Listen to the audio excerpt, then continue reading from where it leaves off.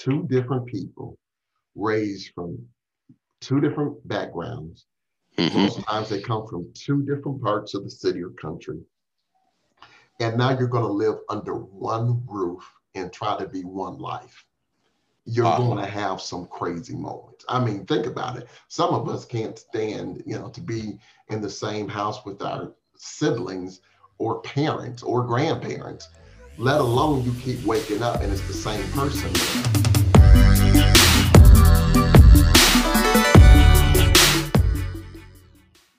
What's up, everybody? It's Willie and Alex from the Black Culture Podcast. I know you're ready to get into this video, but before you do that, make sure to subscribe to our channel and follow us on Facebook, Instagram, and Twitter at the Black Culture Podcast.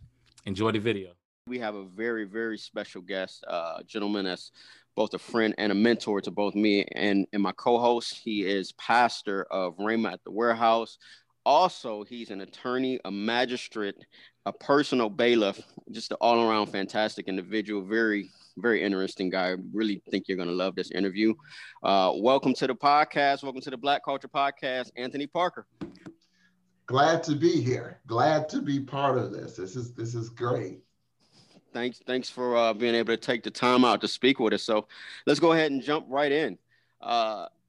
Who would you say is Anthony Parker? Take us back to the beginning, before being a pastor, before being a bailiff, before being a attorney. Who would you say Anthony Parker is? I'm Clara's boy. I'm Eddie's son, one of 7 children. I was the baby from 1972 to 1976 until Johnny came aboard at January 14th. And just ruined everything for you. He became, he became the baby. So, but the thing about it is he didn't become senior baby. He became like an associate, so we were like co-senior pastor babies. Okay. He was the baby, but I held on a little bit to the title. So I would just say that I was, really love my parents. Really love my parents. So like to hang around my dad and be grown around him. Like to follow my mom around. So I was just a kid off the Lee Harvard area. Went to Emile B. Soze. I love that because that school was directly across the street. And I like to come home for lunch so I could have my lunch home at noon, then walk back across the street. That was for kindergarten, first grade. And then the second grade, I was part of, that's when busing started. Busing started when I was in second grade. And we went over to the west side, and I came back to Emile for my 4th grade. I would say before become pastor and an attorney, I was just a Clara's son, Eddie's boy, always a preacher boy, always a little preacher who loved sports. So that's who I was, a little preacher boy who loved sports. So what was it like growing up in a household? You said it was 7 of you guys? 7 of us. 7 children, so 9 total in the house. I always think it's interesting because I was the only child. So I was the only child that wished I had siblings. Yeah. So what was that like? Because I was second to the youngest, I would say that most of my vivid memories are when there were 8 in the family and then 7, because my oldest sister, she ended up going to school and moving out when I was still rather young. Growing up with a lot of brothers and sisters, it was just great to me. I mean, it was such normal life to me that anybody who didn't have a big family, I thought they were the minority. I mean, I just thought, this is the way it is. You just a bunch of folks in the house. It was a lot of characters, a lot of different personalities. I like, because it was a lot of people, everybody had different chores, I mainly was in charge of sweeping the floor, and the kitchen floor was only so big. And so I just, did my chore sweeping the floor. That's when I did a lot of preaching and singing, because I was horrible at sweeping the floor. But the floor was only so big, so you'd have people to share chores with, you had people to play with, we went to church, you had people to laugh with. To me, it was like one big party all the time. That's amazing. And so you grew up in the church, your father was a pastor, and as the pastor of a church with a lot of your family in it now, describe to me what it was like growing up as what they call it, a PK.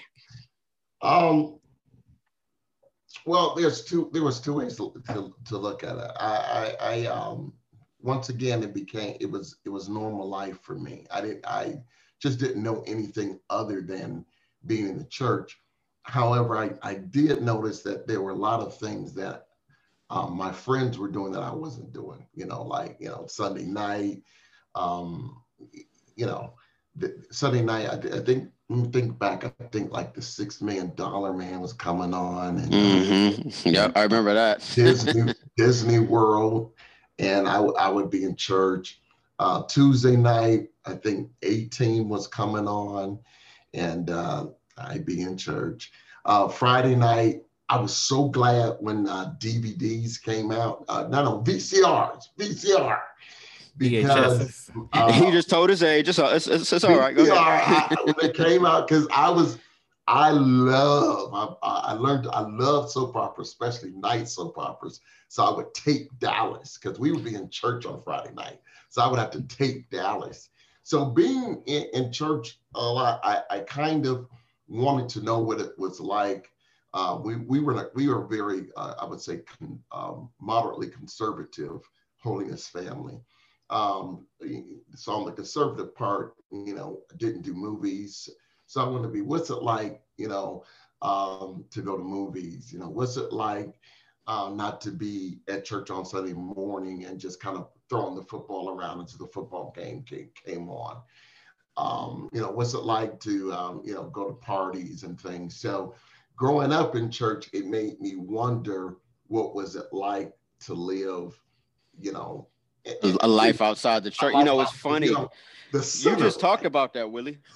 Yeah, I promise you that was gonna be one of my questions, because I think a lot of times people have this like it's easy because you grew up in church, but really it's like you kind of like, I don't want to say stick out like a sore thumb as a bad thing, but it's kind of like if you grow up in church and school, people know that. Because of the things that you don't do, the way you carry yourself. So I was the same when I was wondering, like, man, I wonder what it's like to, go play football, go to the movies. I thought I was going to go to hell if I went to the movies, because I was in that era to where it just wasn't something that was accepted. So, and it just became normal. I couldn't listen to Kirk Franklin when he first came out. Oh, wow. Wow. So was that considered being rebellious? If you went to a movie or went to a sports event, or God forbid you went to a school party or something, was that considered that? Hey guys, it's Willie from the Black Culture Podcast. I know you're enjoying this dope interview, but before you continue, make sure to like, subscribe to our YouTube channel, and follow us on Facebook, Instagram, and Twitter at the Black Culture Podcast. I would say the sporting events were not a problem. You just didn't go during church time, when a lot of them, that's when most of them happened. But it was not so much. That's why I would say we were moderately conservative, because there were some who were a little bit more conservative, where playing sports. I mean, there were some families where you didn't play sports, you didn't wear shorts. We were not that conservative. We were moderate. Going to sporting events and playing sports was fine. You just didn't do it during church time, which didn't leave a lot of time to do it. But yeah, if you were like going to movies, my sisters did not wear pants at that time. So they did not wear makeup, so and that's where the conservative part was. So you didn't wear makeup, you didn't go to movies, things of that nature. Didn't go to dance parties. We didn't even sleep over a lot of people's houses. Mm-hmm. So in a sense, that would have been doing as the world does. And maybe, yes, to a certain extent, rebellious. Yeah, for sure. Okay, so before we jump ahead, I wanna ask you a question, because as the years went on, those standards kind of not like just fell down, but it kind of got kind of, okay, you can't do this. It's okay if the girl is out, if she can wear jeans, or you can go to a movie. It's okay. What era around, like, when did you think that started to that transition started to switch? Well, it's a good there's question. two ways to look at it. I think that, for some, it never did switch. It still hasn't. I would say by the time I started pastoring in 2000, I would say between the some of the churches that I was around in our churches, sort of towards the 90s, I saw a lot of things straight. Late 80s, 90s started, things started changing. And from my perspective, I don't know why things change in others. I can't speculate. But for our situation, I think you know, I would say just kind of practical approach to things. That's why I started developing. Hopefully, I can start in the book, Practical Holiness Theology. Started looking at it from a practical point of view. It's cold outside, and wearing skirts in 0-degree weather, it was cold. That was one of the first things I remember. I think it was my mother who had that conversation with me. I believe he said she had had that conversation with my sisters. Like, I can't believe, it's cold out there. You all got to cover up your legs. And then more than practical, some of the activities. Once again, we weren't against going to amusement parks. It was just, when do you do it? We weren't against sporting events, but a lot of those activities, from a practical point of view, just were not expedient for skirts. I mean, bowling, jumping up and down, your skirt goes up and down. Right, of course.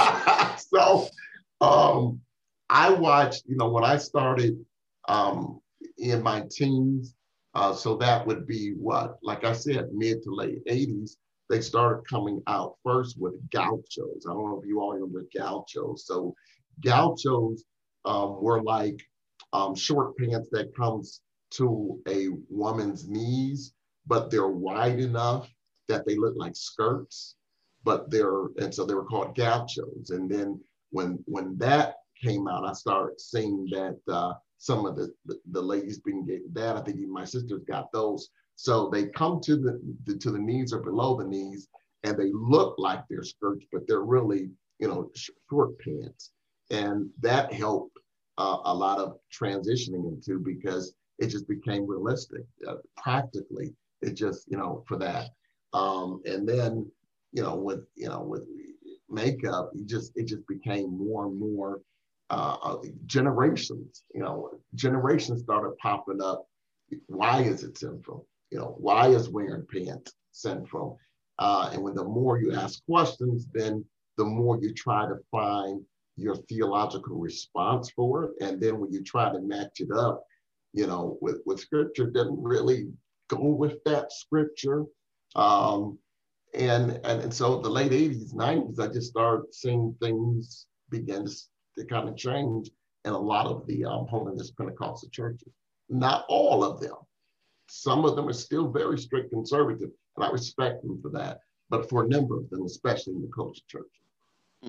So I grew up in church, but I grew up in more of a lax environment. Mm-hmm. But I never forget, and I've got aunts in the church. My mom is in church. I remember last year I threw a party for my mother. Not a party. It was it was a birthday dinner, and I had it at Nighttown, and Okay. I invited my aunt, and she said, I mean, when I invited her and she found out it was a jazz club, she went off on me, right? And so Right. I'm like, why is she so upset about jazz music? Like, it's gonna be nice. It's just, no words really. It's just music. And one of my friends told me, he said, "How old is your aunt?" And I told him, he said, "That's why." Said she grew up in an era where jazz music was Correct. considered the way rap music is now. Correct. So what kind of music were you allowed to listen to and not listen to back then? And once again, I would have to, that's where I say we're a little bit more moderate conservative, because while we did not, there was certain type of secular music we listened to. My mother was a she's a trained classical pianist. So classical music was always part of our life. So instrumental music was part of our life. There were certain old love songs that I knew that if I sang it around the house would be problem, like, oh, promise me that one day you and I, something like that. Or Mona Lisa, men have named thee, that old Nat King Cole. Pastor, can I ask you a question? Yeah. I don't mean to cut you off because like I'm noticing something. Did other church or church members look at your mom and dad different because they were more modern? I would say, understand that I considered them um, to be modern, but within the Kojic realm, I consider us moderate conservative. Okay. There were more liberal Kojic churches that were liberal before us. So a lot of churches didn't always look at us as more modern, but some did because, for instance, my mother, because she played only by music and did not play by ear, the gospel music that she played, it would have to be sheet music. Well, our music department, and this is even before my time, was ahead of some music departments because Andre Crouch came out with a more gospel contemporary sound, but he put his music on sheet music. So we were considered to be a little bit more modern than some churches because we would have the piano, we would have the bass and drums, and my mother could do the whole because it was sheet music. So in that aspect, people saw us modern, but our lifestyle, I can't say that people looked at our parents different because we were quote unquote modern. It was moderate conservative. Okay. So for some, we were still considered to be pretty strict. I just learned something new too. I did not know Mother Parker played piano. Yeah, I didn't know that either. Oh yeah, that's why all of us are into music because growing up, you played an instrument. Everybody played an instrument. Mm-hmm. Right now, she's teaching theory to my nieces and nephews. So my nieces and nephews that are around there, she's teaching them music. And certainly when, I was just, talking with my brother John that, it was just a lot we were planning on doing before the pandemic. And we wanted to, for senior society, her, singing and playing, but yeah, she still plays. She's a wonderful, matter of fact, she grew up in Youngstown, Ohio. Now, she came from a little bit, it was still kind of a strict background, but more liberal. She grew up in Baptist church, but she played for different churches, classical. She was a higher classical musician. So let me ask you this: with all of that said, especially about the church, and you grew up in, I would say a Black church. Mm-hmm. What would you say some of the biggest misconceptions about the Black church is from someone who's outside looking in? Well, a number of things from that misconceptions, and I didn't realize how deep these were until I started Bible training with John Carroll. There's a misconception that Black church is ignorant. is not educated. Mm. During the time that my father was one of the youngest gentlemen to be ordained in the Church of God in Christ, which is the largest Pentecostal sect at 19, but he was also one of the first to be, get his degree in religious education. And so he was a degree preacher. So there was a misconception that, you really don't have to get any training, any Bible training. You just go preach. Another, so the ignorant part really bothered me. Another part, we were Pentecostal Black church. So another part was that we were just in hysteria. People never quite understood Pentecostalism, the music, the dancing, the speaking in tongues and things of that nature. I found those to be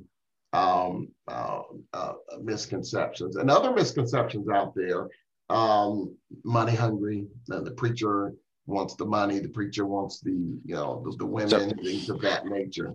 So that he can drive the Cadillac and the sports car. He can drive this Cadillac, have his way with the women, and also a certain form. There were certain people that we were cultish. That certain Black churches, it's just like a cult. They're there all the time, all day, and those sorts of things became real to me when as I grew older. Like, wow, these things are not the truth for every church. Now, did you see any of that? Like, I know that is a misconception. Did you see any churches where there were pastors and you knew that they weren't treating their folks right? They were all about the money or all about women. Did you see any of that as you grew up in the church? Let me take away the term misconception and put in place broad labeling, because yes, I've seen it, and I'm sure every sect, every faith community would say they've seen that, or they know of it or experienced it on all spectrums. So yeah, I've witnessed some of those things, and so I want to take it that is the reality of certain places, and that's why I'm staying away from the term misconception, but broad labeling, because maybe it's happened or witnessed in a few, then you label everybody. Okay. All right, Pastor, you mentioned John Carroll, and in the intro, we also said that you're an attorney. So explain to us, when did you know that was the career path, that like being into law and into that career path? When did you know that's what you wanted to do? Interesting question. I'm going to start trying to do this. My wife laughs at me. She says, you never go straight to an answer. So I'm going to give you an answer first and the story later. Okay. I did not know until my senior year in undergrad. So that's the short answer. And then a little background, 6th grade, when I did the sort of like the graduation or the promotion speech for my 6th grade class. And I remember a teacher, she wasn't my teacher, but she was another teacher, Ms. Rush. And she said to my mother, he's going to be an attorney. And wow. that was in 6th grade. And I said, bishop, maybe. I don't know about that. I think I'll be bishop. And quite understand, I grew up, and I hate wanting to say era, because I'm only 48. It sounds like I'm 77 when I say era. But I grew up in a time where in my church, it was not believed that you could be saved and be an attorney. So there was no push for anyone to become an attorney. That was not a belief my parents held, but that was a belief. Wow. That was held in the church. And believe you me, I still get questions today from people that say, how was there no conflict with you being a pastor and attorney? That's a different subject. But anyway, I even had my step grandmother asked me, can an attorney be saved? So I wasn't trying to be an attorney. She said that in 6th grade, but it wasn't until John Carroll, I was on the Rapid, the Blue Line, I believe that is, the Van Aken line. That's And I definitely was Blue Line. heading downtown. And then Fred Nance, who was my mentor at the time, one of the most successful African-American attorneys, not just in Cleveland, but in the country. He was a finalist to become NFL commissioner. He's one of the attorneys over the LeBron Foundation. He's just very, very influential and powerful in the country. And he's my mentor, still is my mentor. And he was getting off the Rapid. And I'll never forget, I got off the Rapid. I ran to him because I had not figured out what I was going to do after undergrad. And I said to these words, I want to be just like you. And he says, what does that mean? I said, I want to be an attorney like you. And he was like, Anthony, it's October. It's your, your senior year in school. Have you applied to law school? And I said, no. And he said, get somewhere and do applications. So it was a last minute thing. That's an interesting Hold on, real story. quick, just for me, what high school did you go to? JFK, Jonathan. Ah, yes, sir. Hey, I'm an ego. I'm an ego. Y'all silly. So well, that's right. You went to Heights. That's right. Yes, sir. I'm a Tiger, so you keep that eagle up in the air and don't come down here with the Tigers, man. You said keep the eagle up in the air? Yes, sir. So, real quick question. So, you said you wanted to be just like this guy, which I'm assuming that he was probably one of your motivations to becoming an attorney. Let's talk about briefly the contrast between between working in clergy and working in law, because that's really not common to start with. Most individuals who become pastors, they don't come from that type of background. One requires faith, the other one requires law. So let's talk about that contrast a little bit. Basically, you're engaged in two professions that require a great deal, but are kind of on both opposite ends of the spectrum. Well, actually, they are not, and surprisingly, they're not. Couple of things. First of all, I'm a part of a number of groups, and even in Cleveland, because you're right, it is not the majority, but the number of pastors who are attorneys in the Cleveland area. Really? Realize. Oh yeah. And I'm part of a national organization now of people of faith and the attorneys and the evangelists, the missionaries, the pastors who are attorneys. Kind of blew my mind, because you first have to understand the basis of law comes from the Old Testament. You want to define the difference between manslaughter, murder in the Old Testament. How are civil laws, how to personal injury, how do we decide to give a person money for injury to property rather than taking their life? Old Testament. How do we decide if you give me something of your possession and I lose it while it's in my possession, I have to make you whole? Old Testament. So the basis of our laws comes straight from the Bible, which is one thing. In school, I was able to take a course that developed with religion in the law. And so once it became even more and more clearer, once I became an attorney and started practicing, because I started practicing in 1997. All right. So in 1997, I just became an associate pastor. And at that time, well, no, I was just an elder. At that time, it was a church that my brother was pastor. He started a church, Then he merged with a congregation because my father used to pastor two churches. He pastored a church, and then he assumed the pastor of my grandfather's church. And so the first church he pastored, that church, my brother merged his church with that church. And there were some issues and some legal issues that went on, some difficult legal issues. And I had just passed the bar, became an attorney, and I had to lead the church through these legal issues.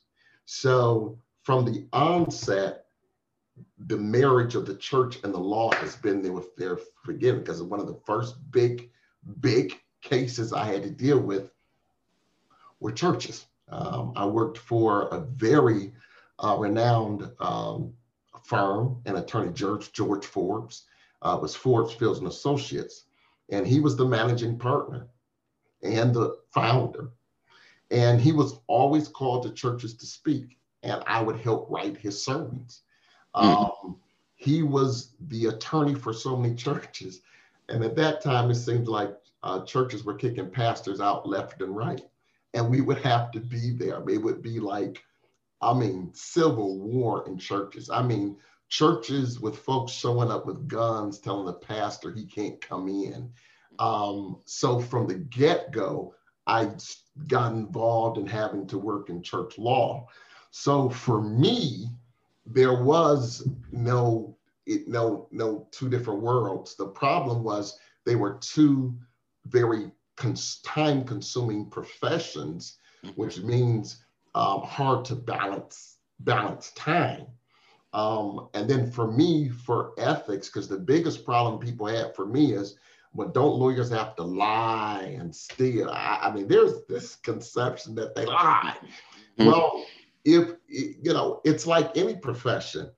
If you come to a profession with certain integrity and ethics, there's only certain things you're going to do, certain jobs you're going to take, certain cases you're going to make. So it just wasn't two different realms for me. So operating as an attorney and as a pastor, is there ever a struggle? So you're a magistrate, which is a person most people don't actually want to see. So do you ever find that there is a struggle, or, I'll ask it in a two-part question. Do you ever find that there is a struggle, or having the background of both gives you edge as far as benefit to see things differently than someone that doesn't have that type of background? That is a very good question. Matter of fact, all you all's questions, you all do a very good job interviewing. Let me say that. First of all, these are very good questions. A funny thing, one of the hardest things, when I sit there as a magistrate, attorney, or personal bailiff, when I'm in my role, I'm always a pastor.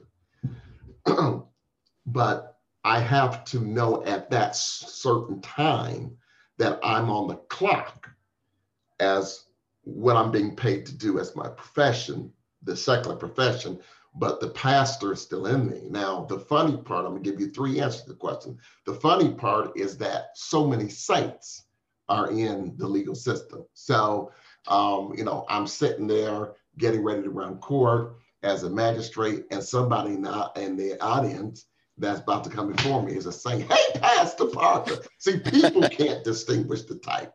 And I'm like, I'll never forget, I went to a church and I preached at a church, and the man was shouting and speaking and falling out. He was catching the spirit. And he said, I knew you were the attorney for me because the way you preach. Well, his case didn't go well. And he used us, but we lost because his case was horrible. So then he started, wondering about my faith. Then I had this one client, she got hit. It was soft tissue. She got hit, and she wanted a $100,000 settlement. And because I'm a pastor, she thought I should get it and told me I had a lack of faith. It had nothing to do with my faith. It had to do with the fact that her case wasn't worth that. He told you your prayer wasn't strong enough. Yes. But the one thing though that two of my, I have a couple of ministers in my life, and one of the criticisms that they had, constructive criticism they have for me, is that Anthony, if you do want to, go further, run for office or something, the pastor in you sometimes is too nice, and the other thing is that, you want to save everybody. And when you're doing your profession, you have to realize I've got to, work within my guidelines here. And it's not always saving soul time. Sometimes it's executing judgment, which in a sense is saving soul if people don't get judgment. Pastor Anthony T. Parker is our guest on the Black Culture Podcast. Church and community service, Pastor. It's a two-part question I have for you. The first one is, it's actually three questions. First question is, what made you decide to pastor? Then the second question is, explain to us what do you consider church and community service? And my third question is, why now more than ever, even with the global pandemic? Because I feel like right now more than ever, church and community service is very important. Let me go back to your first point. Why did I decide? I always say I did. I always say that was God decided that I was going to pastor. God and my brother, and I didn't have any say so in it. Now I told you, as a boy, I always liked to preach. I've always thought I'd be a preacher, a little preaching bishop somewhere. So it was always in my heart to preach and to one day pastor. But the fact that I started at March 2000 was totally unexpected, because as I said, in 1997, I'm becoming an attorney. I'm helping my brother go through a transition, through a merger that things kind of went south on. And because we had to go through it, it was a full-blown lawsuit. That I had to lead a church through a whole lawsuit. And then at the conclusion of that lawsuit was the church that we are was birthed out of that. It was birthed out of that. And so that's around, that's going to be around 1998, 99. It's birthed out. So it's this new religious organization, this church. And then in 2000, at the same time, my brother is pastoring in Columbus. So he's literally on a Sunday morning in Columbus preaching, then driving to Cleveland to preach and pastor. And he says to me, I want to make you co-pastor. And then he says, I can't do this. You have to take the church. So let's talk about that. You said he would be in Columbus Sunday morning, preach, hop in his car, drive 2.5 hours to Cleveland, and then preach again, and have to drive back to Columbus. He was driving back and forth. And then coming back to Cleveland to teach Bible study. And he did that for a while, for at least a year or so. And wow. And then he saw more in me than I saw myself. I was not ready. I wasn't ready. I wasn't trying to pastor at that point. And Antoinette was not trying to be anybody's first lady at that point. Is anybody ever really ready to pastor when they're called to be pastor? I don't know. I think maybe some were more ready than I am. Some people go out, they start it, and they just go for it. But I wasn't trying to, and the people, the majority of the people were not ready for me to pastor.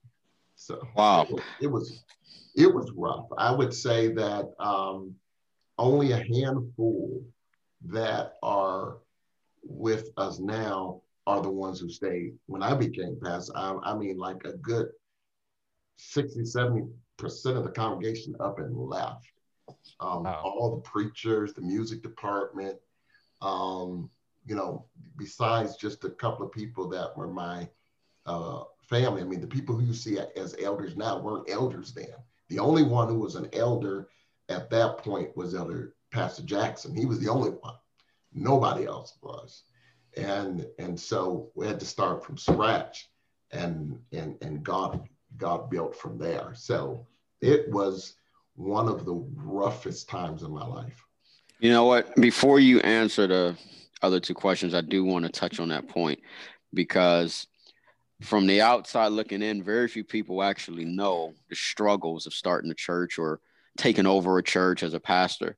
And I would ask you this: what would be some short advice that you would give to someone looking to pastor, looking to start a church? Some of those struggles that you went through early on.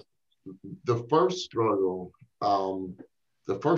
is your relationship with God. Your relationship with God is pretty much going to determine how things go. And I was kind of overwhelmed. I had just gotten married. I was not as mature in the faith that I could have been. Not that we all get to a certain level of maturity. We always are growing. I could have been further along in my growth. You've got to cry out to God and talk to God, because there are crucial decisions that you have to make, and you need God speaking to you. The other thing is you've got to get you an attorney. You've got to get you an accountant. Okay, those are two important things, because it is God's church and it's a religious organization, but it's a business. And you've got to start. I mean, sometimes church is the only people, like, you're an entrepreneur, Brother Alex Price, and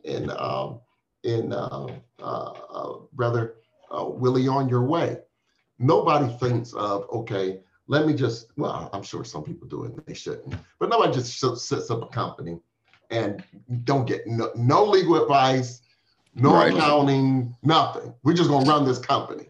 Right. Well, that's how sometimes people do churches. Like, no, you need an accountant, you need an attorney.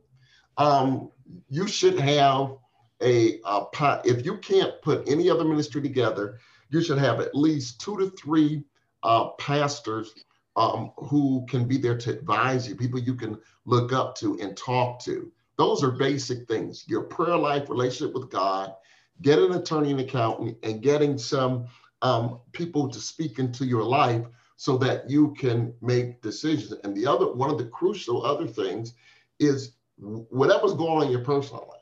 I had just gotten married, it's taken some years, for my wife to train me in how to be a good husband. She's a good trainer. But, come on, your first year of marriage, and this may not be true for a lot of people, you're a knucklehead, So I'm sorry, Willie, say that one more time so everybody can hear. I said I'm still in training, so I know training.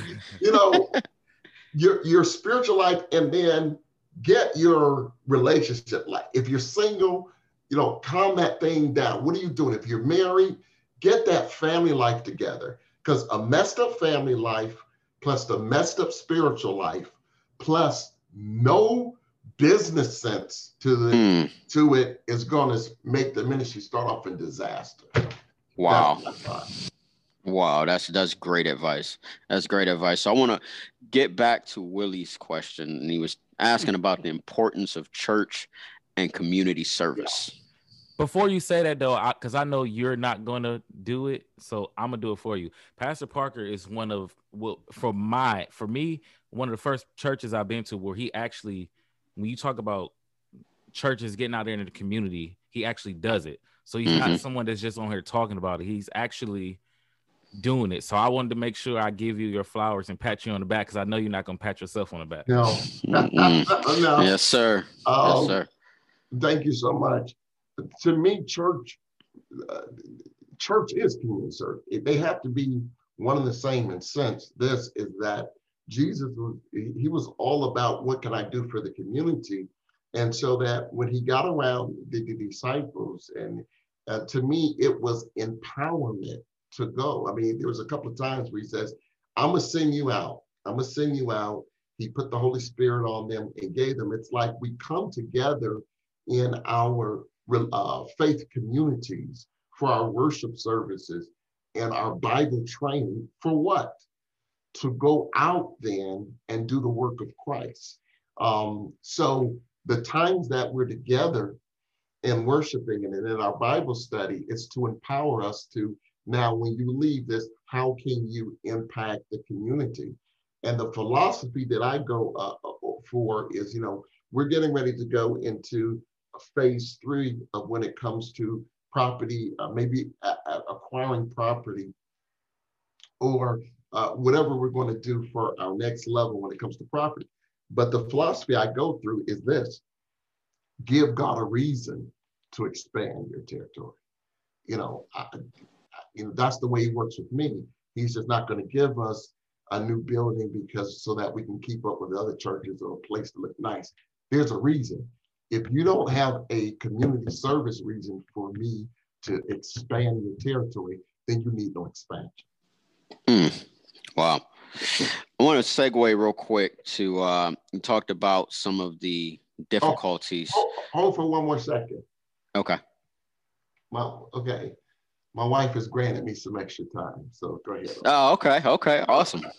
Nice. Thank you, First Lady. So you talked about some of the struggles at the beginning. One of the things I want to ask you about is one of the most difficult times of your life. I'll never forget, I got a call from a guy that you may know. His name is John Parker. And this was maybe 3 years ago. I want to say I was on my way home, and he shot me a text about the passing of your father. Yes. And, you know, I personally haven't lost a parent. It's crazy because within these past, I would say 5 years, I've had lots of friends who've lost mothers, fathers, and whatnot. Being in the role that you were in and as close as you were to him, how were you able to process that? And how were you able to kind of, I don't know if you would ever move past it, but sort of be the rock and the strength for the rest of your family, as well as dealing with your own grief? There's a couple of things.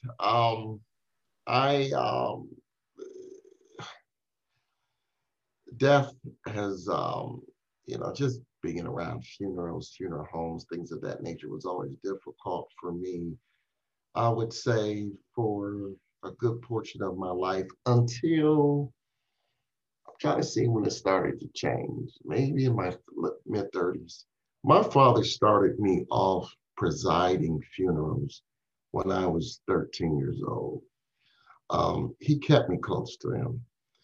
And because of that, the whole issue of death and things, he really got me into that so I could have 20 or so years to kind of work and process through it.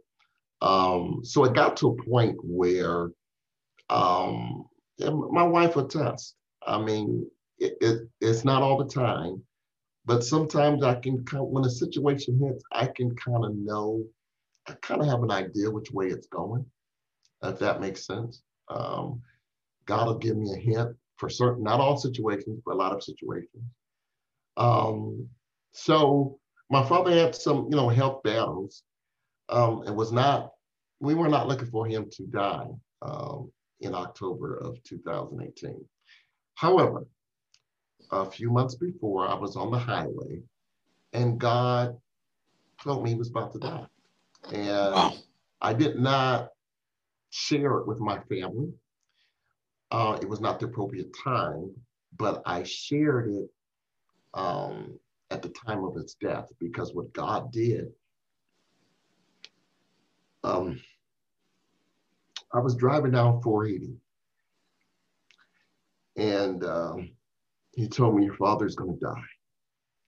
And he told me what church the funeral would be at. And he told me to call the pastor. And I called the pastor. It was Bishop. And I said, if something happens to my father, I need to have the funeral there. And I didn't tell anybody that I had already made the plans for my dad's funeral. But I told my wife. And when my dad passed, the family said where it's going to be at. That's when I told them that I had already made the plans. And I think that God did that because he knew I had to pastor and that I couldn't fall apart. I wanted to dress the body. And because I said I would, then my brothers, John and Martin, came with me. And I dressed his body in my clergy. And God let me know he was going to die so that I could have that experience, dress him, be there at the casket to close it. Those are tough things to do, but he knew I would have to pastor.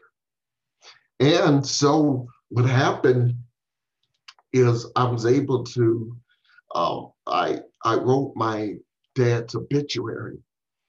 I would say 4 years before he died.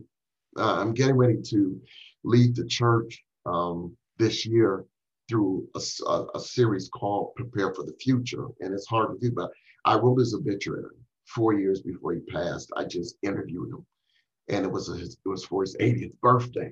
And I had this great biography of him. So that when he passed, all I had to do was pull up the biography, and I had put it into the hands of Pastor Jackson, and he also had to tweak it. We had the church where he was going to go. I knew a funeral home because I believe that church pastors should have a series. You should have professionals. A pastor doesn't know everything. So you should have professionals in your life do. And so I have relationships with funeral homes, relationships with doctors. So while my dad was laying in the hospital and he's giving his last breath, I was able to call the owner of a funeral home. He was in Florida, but I was making the decision because, the quicker you can get the remains, the better it will look during the time of the funeral. And I was able to cut through red tape. His body was taken from the hospital not more than 2 hours from dying. I knew exactly where he would go. I knew what kind of the service. And so then it made it easier for my family and for my older brother who did the eulogy. It made it easier for everything else to flow. And so the only reason I was able to still pastor is because God let me know ahead of time what was about to happen. Wow, that's incredible. I always wondered that because I watched Pastor go through that, and I always ask my wife, like, man, how is Pastor? He's so strong. Like, so this is my first time hearing that. Like, wow. That's incredible. It was all God. I remember going to the funeral, and I at the time I didn't actually know you, but I knew Johnny, and I said, bro, anything you need. And I never actually got a chance to meet your dad either. But I remember walking into the church and seeing the amount of people that were there. He had Howard doing the sound, and it sounded like a live recording. And so I said to myself, I immediately knew this man was very, very well. It felt like loved. A live recording. Yeah, it was, and it was, I've been to funerals where there may be 10, 20 people that show up. That was and then homegoing. I've also been to homegoing where there was standing room only. So I can just attest to the fact from afar, since I've actually never had the chance to meet him, John being one of my best friends, and now knowing you, that your dad was truly a great, great man. And so I've always wanted to know that. I want to segue into this too. There's another part of you being a pastor that requires you to counsel couples. Mm-hmm. And in today's climate where relationships and marriage have so many meanings to so many different people, sort of ambiguous in a sense, what are some of the things that you have to tell couples as you counsel them? What's some of the principles that you share with them in order for them to have any measure of success? Well, the first thing I have to tell them is that I start off as a knucklehead. I think that one of the keys to ministry is transparency. You don't have to tell everything that you've done, but you've got to let people. They've got to be able to understand that you understand what struggle is and what it means to get married. And I do not like to do any type of sessions without my wife there, because then she can attest to the fact that, that I tell them, number one, it's going to be a struggle. You're going to have some struggles. Number two, I make them look at it as a practical point of view. Two different people raised from two different backgrounds. Most times they come from two different parts of the city or country. And now you're going to live under one roof and try to be one life. You're going to have some crazy moments. I mean, think about it. Some of us can't stand, to be in the same house with our siblings or parents or grandparents, let alone you keep waking up and it's the same person there. You like it cold, they like it hot. You like Rice Krispies, they like corn flakes.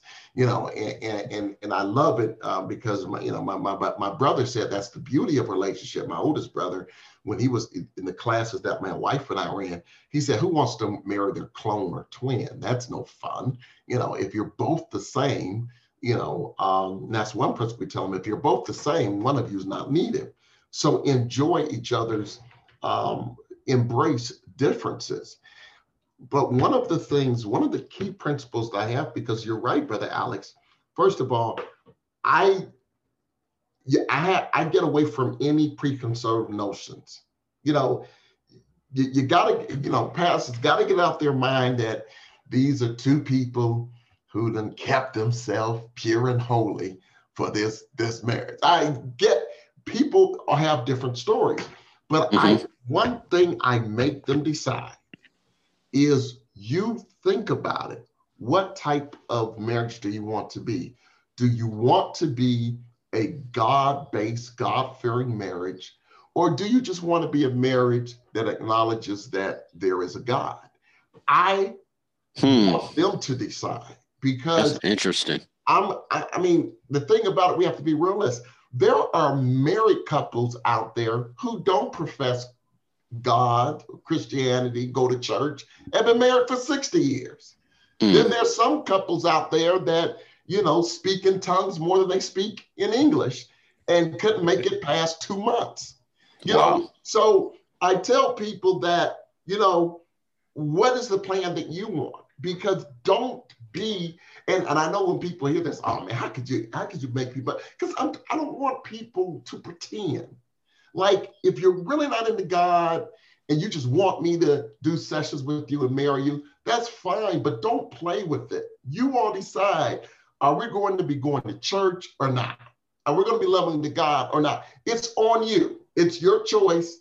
I'm here to give you spiritual advice. And that's one of the biggest things that I try to get couples, and they kind of look at me surprised. Well, of course we love God. We go to church. No. Think about it. Because one of you may be serious about God and the other is not. And then all of a sudden, after the honeymoon, okay, it's time to go to church. But I ain't going to church. It's time to go to Bible study. I ain't going to Bible study. We got to give tithes. You better not give that much money to the church. That's why I tell people, let's just figure out which way you want to go.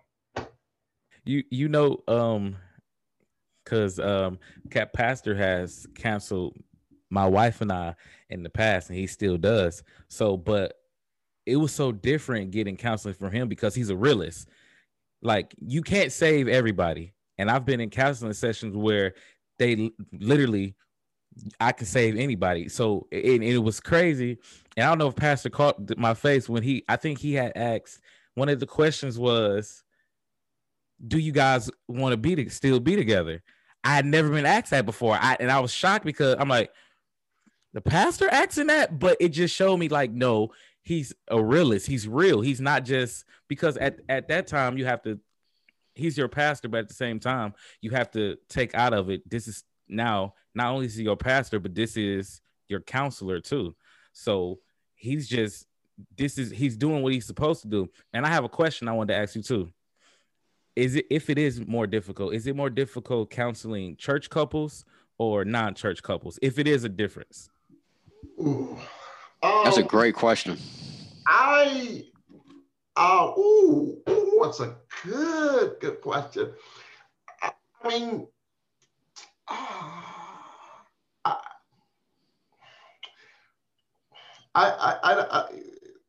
each can have its difficulties.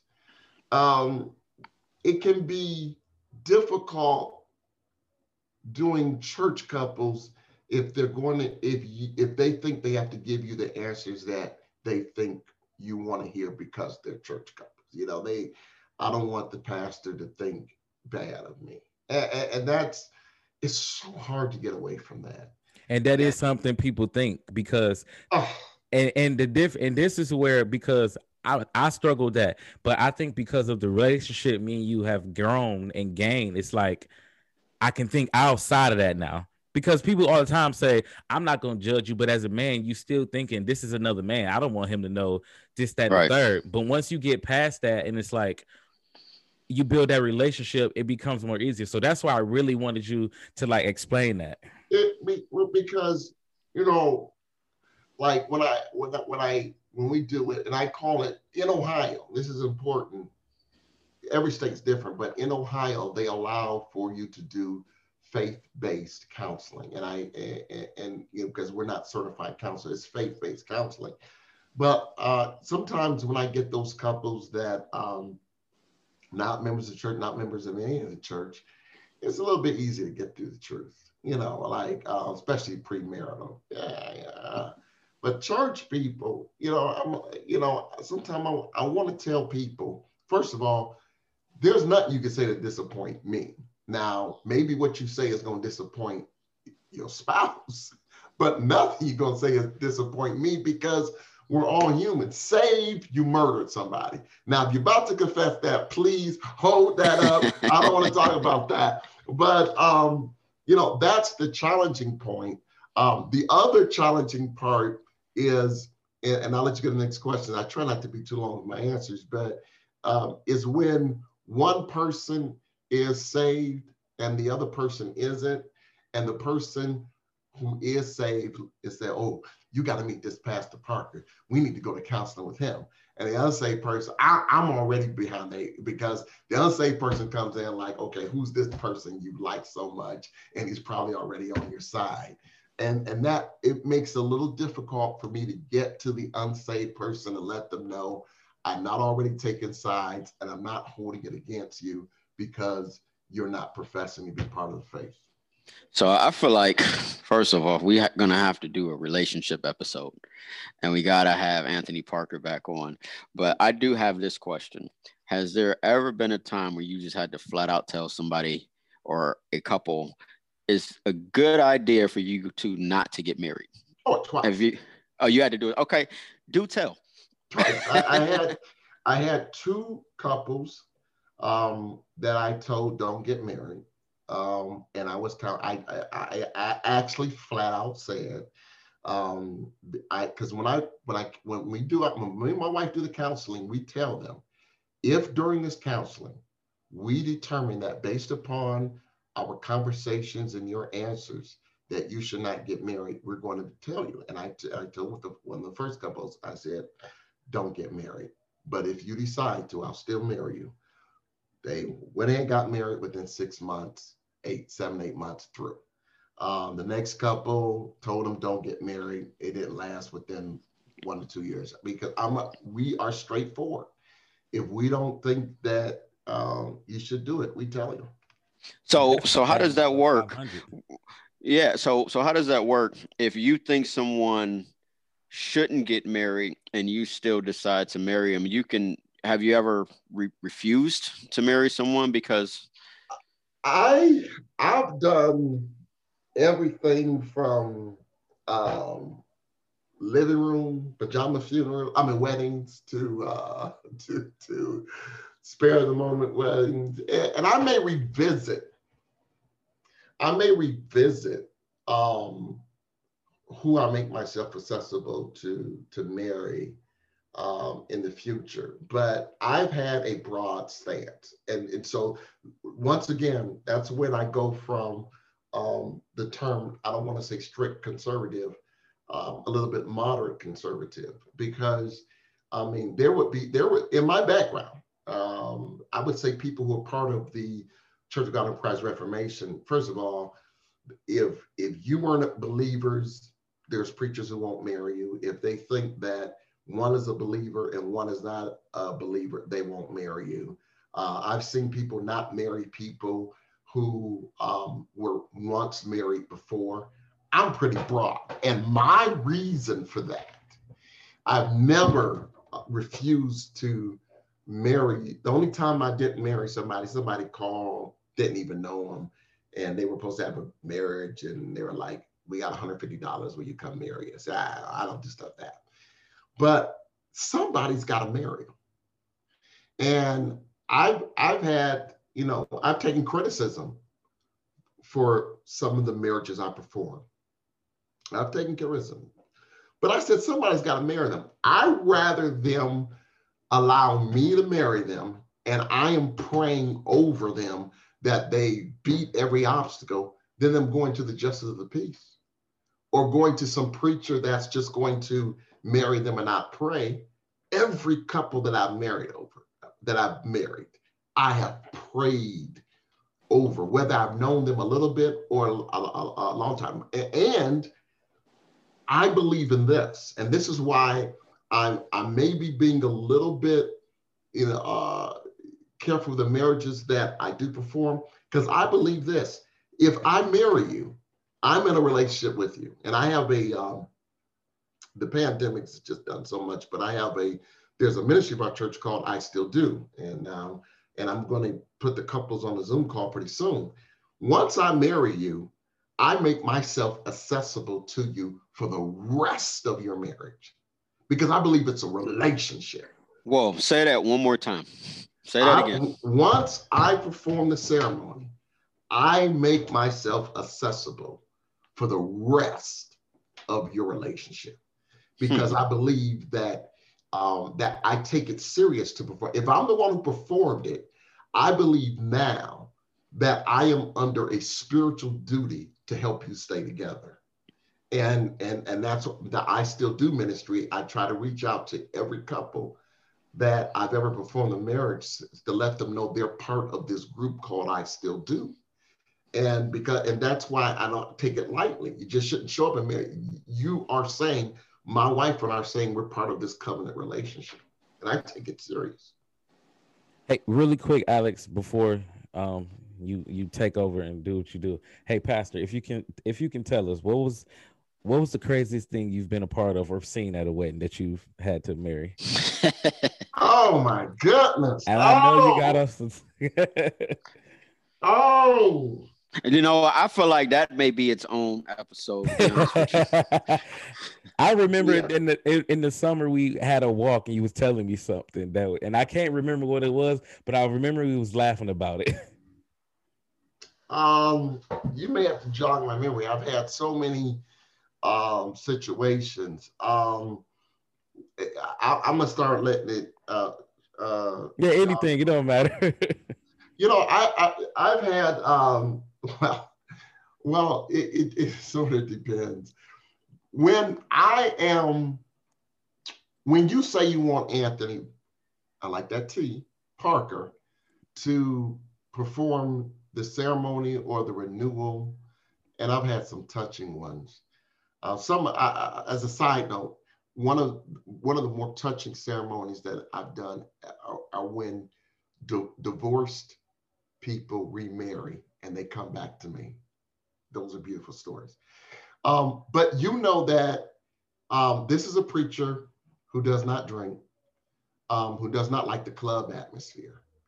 So they'll do the ceremonies in a way so that I've done ceremonies, and a certain time the married couple have come and excused me and my wife, and they said it's a good time for you to leave now, Reverend, because we about to get wild. and they'll have it, so they'll excuse me. I've done some ceremonies where there was this one particular one, there was alcohol involved, and I don't know all the names for alcohol. So I was doing a ceremony, and before the ceremony, they were giving out some refreshments, and I was in line. And so they had to come and say, Reverend, you're in the wrong line. I didn't know. It looked like fruit drinks to me. Your line is over there.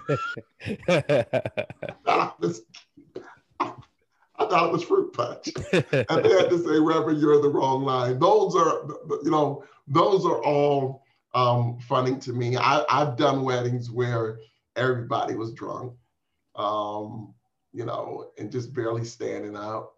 Before the wedding? Uh-huh. During the wedding, like before the reception, it was drunk? Oh, yes. Oh, my God. Everybody was tipsy. It's called the bachelor party, bro. Bachelor, bachelorette. But they stood up long enough for me to get. I've been in one wedding where, and then I'll let this the last one. I mean, where it was an outside wedding, and it went and stopped raining, and so they were inside, but I knew the bride wanted it to be an outside wedding. And so literally, I don't know. I am not one of those people who think I just got all this power with God. I would say this was like totally coincidental. But I went to the door and I said, God, if you give me 20 minutes, I will get this girl married. Just please give me 20 minutes. Within 10 minutes, it stopped. I ran outside. They rushed the party through. We did the wedding. And within 20 minutes, the rain started again. Wow. Totally, I say coincidental. Wow. So we're almost out of time, but and we're definitely going to do a part 2 because this is just too good. Part 2, yes. I definitely want to talk about pastoring during the pandemic. That's something that I want to talk about. But we're all sports guys, and I feel like we should end on this note. And Willie, I want you to get in on this too. So I predicted Ohio State will beat Clemson. But man, COVID has not been kind to any of our teams. From the Browns. Oh, one quick. My pastor, my resident pastor. Yes. Okay. Yes. Oh. Vacation with the wife. She just gave me good news. Okay, go ahead. I'm sorry. No, it's okay. That's gonna be good on the record. I like that. Yeah, that's gonna be great on the record. So I just want to know how much have you prayed? How much have you fasted so that the Browns can win Sunday and the Buckeyes can win on Monday? And if you haven't, what is your prediction with everything that's been going on? First of all, my dad loves sports. Once again, why I call him a moderate conservative, because a lot of his upbringing of the people before him wouldn't have been into sports. But he let me know that it was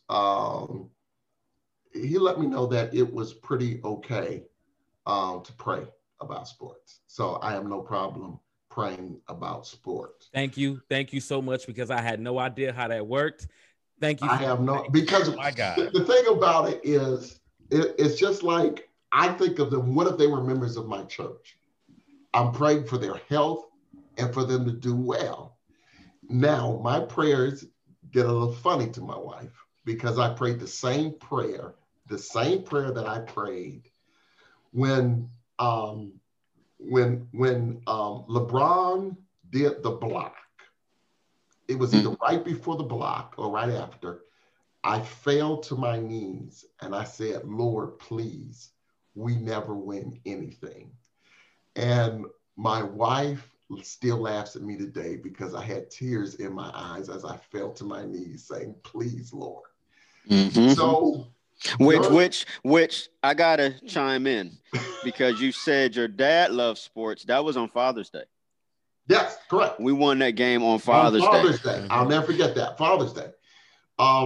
So for the Brown-Steeler game, I prayed that prayer, Father, seriously, we haven't been to the Super Bowl to the playoffs. Lord help, let us get to the Super Bowl. Playoffs since 2002, I believe it is. Let us get there. Ohio State is a little different for me for the Browns. And that's why I've asked the Lord to increase my faith. I believe that they are a Big Ten powerhouse, but for so many years under, even with Tressel, he won a championship, but before that, it was like we never could keep up with the SEC boys. We weren't that fast enough. That really bothered me. I mean, it messed me up. So I have always gone with the assumption of the fear that when we get to the big dance, we can't do it. You know, I have more faith now. I think this Justin Fields guy is determined to win. But I got to be honest, if we don't take Alabama, I'll just be like, well, they're just, you know, as it's always been. But we beat Alabama 2 years ago, right? Yep. When we lost to Clemson.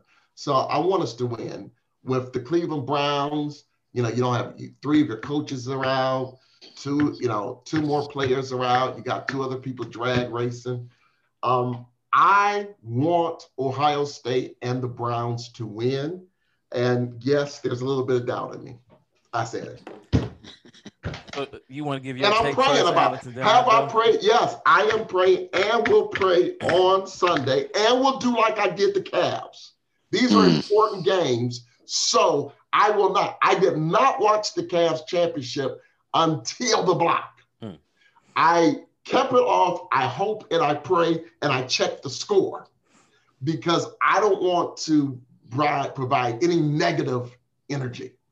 And so I'm just going to pray, check the score, and then tune in. Yeah. Go ahead, Willie. Go ahead.